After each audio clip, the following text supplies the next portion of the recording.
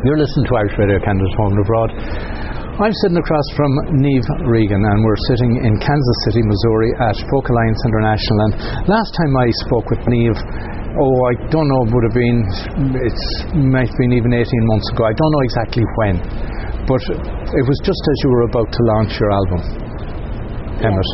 So it was 2020, so around September 2020. So it was, okay. Yeah. So, yeah. Where does time go? I know. And not only where does time go, but given that the pandemic happened and so much of the music world was topsy-turvy, Yes. you made huge strides during the pandemic in once you got the album out there and getting attention, getting noticed and getting recognition. Well, I think I just got a little bit lucky because with the pandemic, as the world slowed down and got smaller and everybody was at home, looking at their phones or whatever, or putting on records, or, I think people had more time to listen to new music or take a chance on, just maybe I think that just really helped in a bizarre way, because everyone else was like, you're foolish to release anything in this time, this kind of. So yeah, I think I just got lucky. And yet it was a very crowded space at the time, because so many established artists were having to do what you were doing. They had a name, a reputation. They were able to do their online gigs, and you were trying to reach into that space. Yeah, and I think it is all down to just, you make your own luck, of course, but timing, and then being at the right place at the right time, be it somebody adds you on Instagram and they talk, and it's amazing what the online world can do. And I just had a great team behind me as well in Galway, the Blackgate label. They were just kind of a pub, venue, recording studio. They wore all the hats, and they just really get behind homegrown people who are trying to do things musically. And there are a few programs, particularly on RT, and the few presenters who I know are very encouraging and incredibly so. Yeah, I think RT Radio 1 has to be one of the best.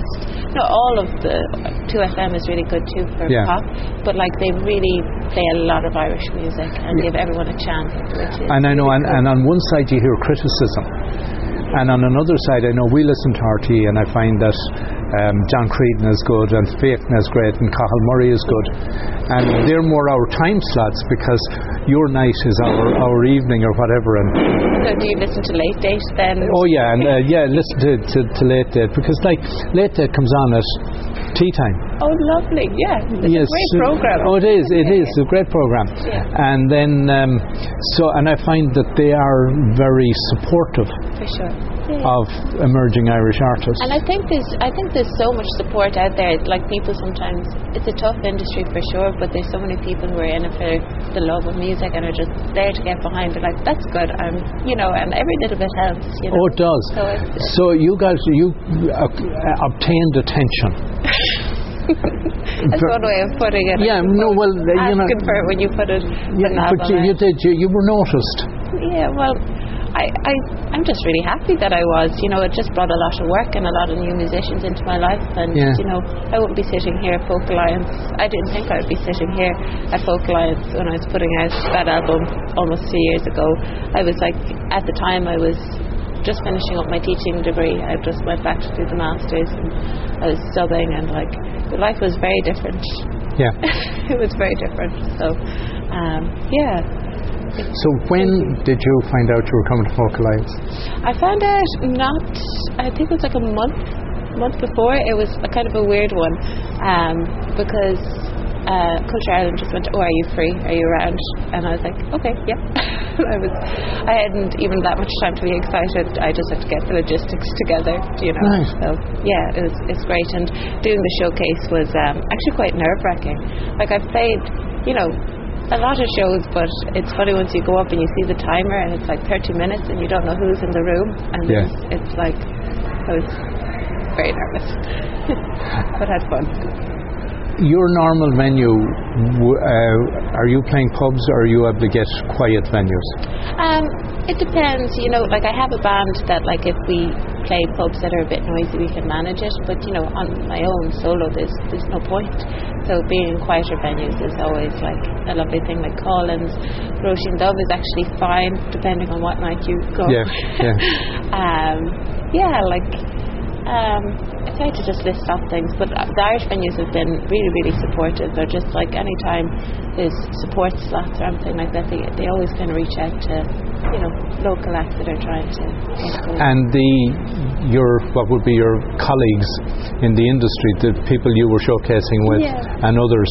I know you're all very supportive of each other as well. I think you kind of have to be, because we're all a bit mad to be doing it, but the encouragement that you can need, somebody that has been around for a while and has knows the ropes to some degree. I know they're all very encouraging. And for sure, like Karen Casey, when I was down in UL, I was doing Irish music and dance. I never danced, I was just studying the music part of it.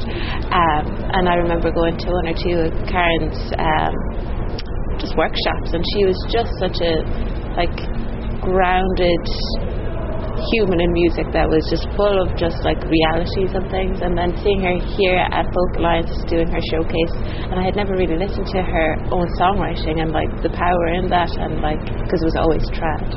I had experience with her, and it's like really inspiring, like to see a woman just like hold her own and like always bring everyone along. We were like up in Aoife Scott's room last night in one of the private showcases at Karen's, and she got all of the Irish girls to come up and sing with her in this tiny room, and it just felt very, as you said, supportive. The lads are great too. It's just So coming to an event like this where you're seeing the international folk community,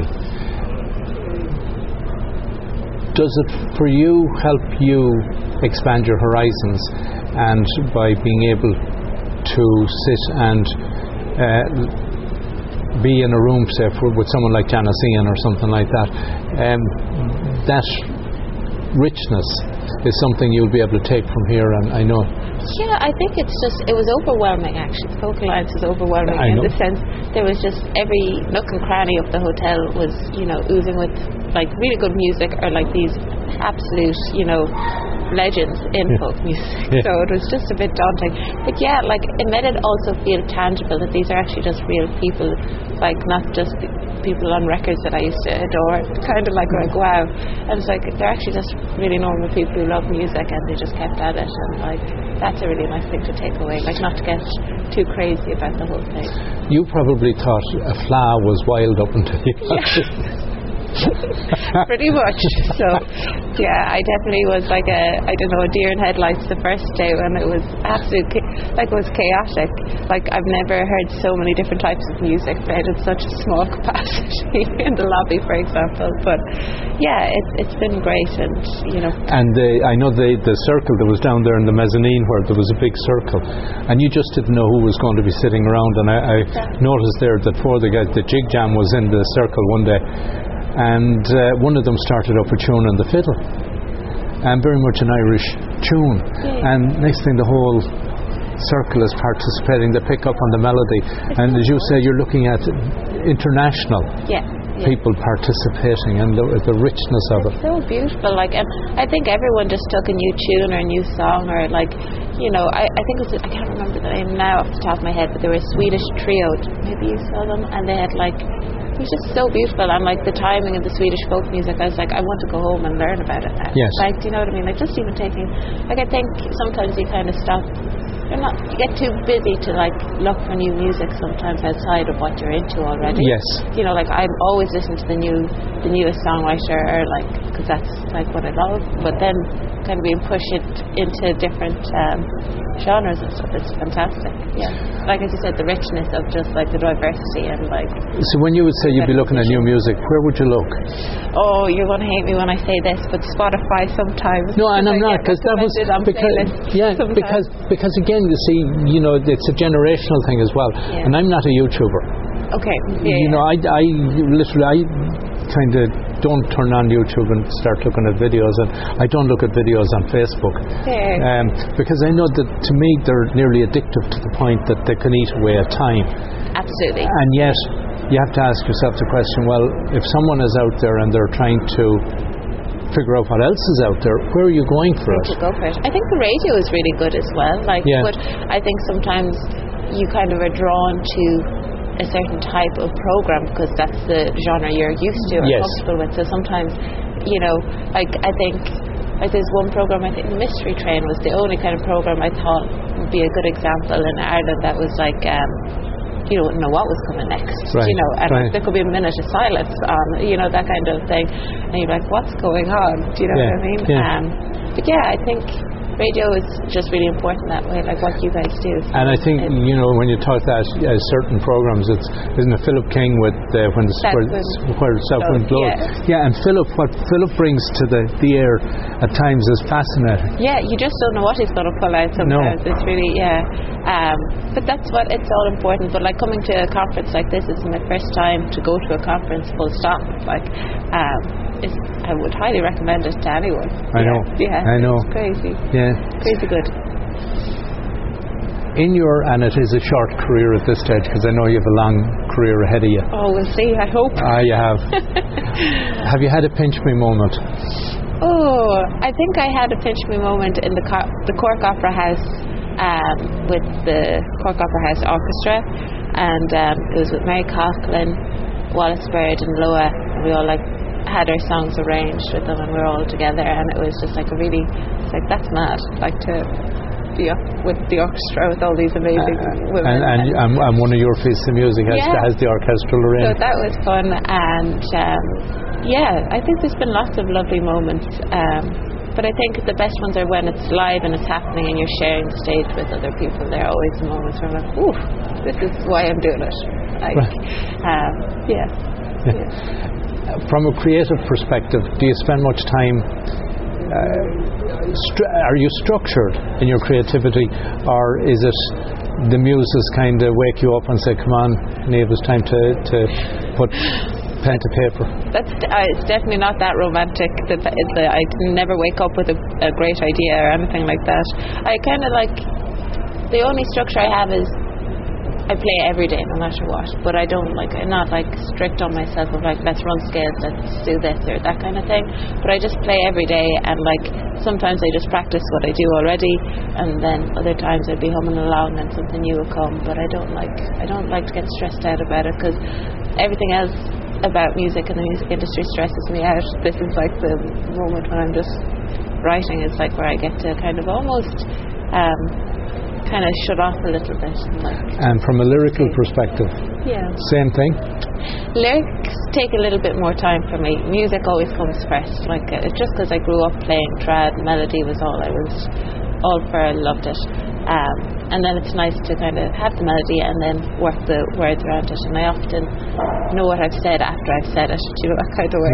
Right. And my husband as well is a songwriter, so it's nice to have somebody to bounce off. It's go, this is this, and he's like, that doesn't make sense at all, and it's amazing what one line tweaked can really change a lot. I think it can be, not to get too far into the detail of it, but I think the only thing is I play every day, unless I can't get. And from a lyrical perspective, again, would you be going around with pen and paper, or would the fingers be going to the phone and the note? To something hits you, a phrase or something hits you, and I better get that down before it's lost. If I hear, I love watching movies, and sometimes I'll just watch it just to be in the moment and enjoy it, but other times it's amazing what you can take from scenes and the script of a movie, where it could just be a moment of acting, you're oh my god, and then you try and describe it, and you have a thing to go off, because you can't live life to the fullest to where you can keep writing albums that are interesting. You have to look at other people's lives to get stories. You're only one human. Some humans have a lifetime of stories. Well, I'm definitely not one of those. I don't think. Oh well, not yet. But as you keep going. As you get to the stage where you're like me, you're retired for a period of time. You look back. There's plenty of stories that you don't want to tell. And you don't want anyone else just to tell either. character building Yeah, stuff. you don't want anyone else to tell them either. Just through a song. Yeah, what is it? You walk through the room and someone else was singing my song, or the Roberta Flack's one. Oh, I don't know, but it's a gorgeous sentiment. I like it. Yeah, nice one. Do you write? Do I write? No, I don't put pen to paper. You don't? Okay. No, I'm too impatient. By that I mean, like, I just I don't. I just don't. I'm not patient enough. That's okay. Yeah. That's all right. And I've nothing to say. Sure, none of us do. Some of us just keep talking, isn't it? That's the problem. We'll have to stay quiet. What are you working on at the moment? So I've just finished the second record now. I was recording it up in Donegal with Tommy McLaughlin. He's the producer in Attica Studios. So it's kind of full band, like a little country, a little indie. And I'm quite excited about it because I took my time writing it. I really enjoyed the process. So we're just going to get it mixed and then come up with a plan. We're not going to rush anything. I've definitely learned that, like, there's no need to rush. Like, there's so much new music in the world. Release it when it feels really good for you. Do you know what I mean? So, where can people find you?